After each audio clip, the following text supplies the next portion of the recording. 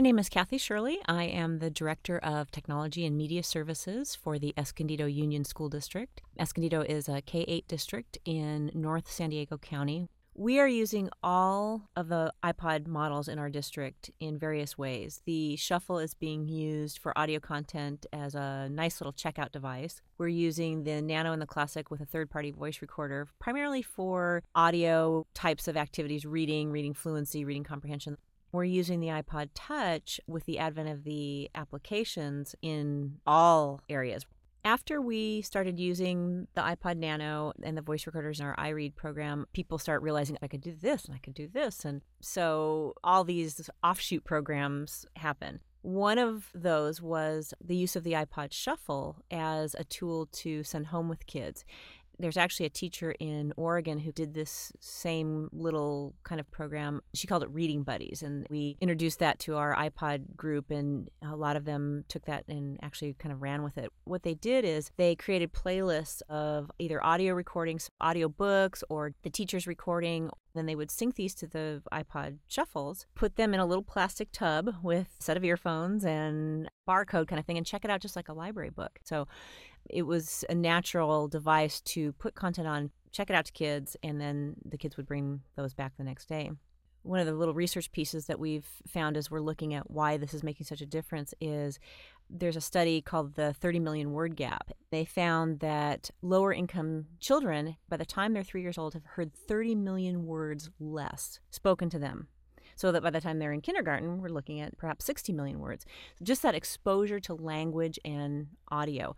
So the iPod Shuffle program was a way for teachers to easily put audio content onto a device and send it home with kids. The kids, of course, are engaged in wanting to either listen to their teacher's voice or a story being read to them, and got exposed to a lot of audio content, which is important for a second language learner. One of the things that comes up often with using the iPod in the classroom is, where do we get the content? Our teachers are using either audiobooks that they have subscribed to and putting that on there. There are audio CDs that actually come with all of the reading series now. So what our teachers have done is they've just imported all those CDs into iTunes, created playlists surrounding the stories, and then using GarageBand, teachers are able to record themselves. There is so much content that educators have access to that is free. You've got iTunes U, iTunes K-12, just the various free other audio files that are on iTunes. One of the pieces that we really like in our district is the Lit2Go from the University of South Florida on iTunes U.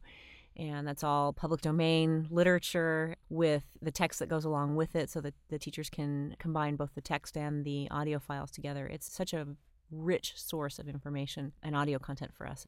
A story that a teacher of mine and I like to tell is the story of a little boy who was in the Reading Buddies program and kept checking out the same iPod Shuffle with the same story on it over and over again. And the teacher could not figure out why this child kept checking out the same story and was trying to encourage him to check out a different one. Come to find out, the story on that iPod Shuffle was being read by a man. And this little boy had never heard a male read him a story before.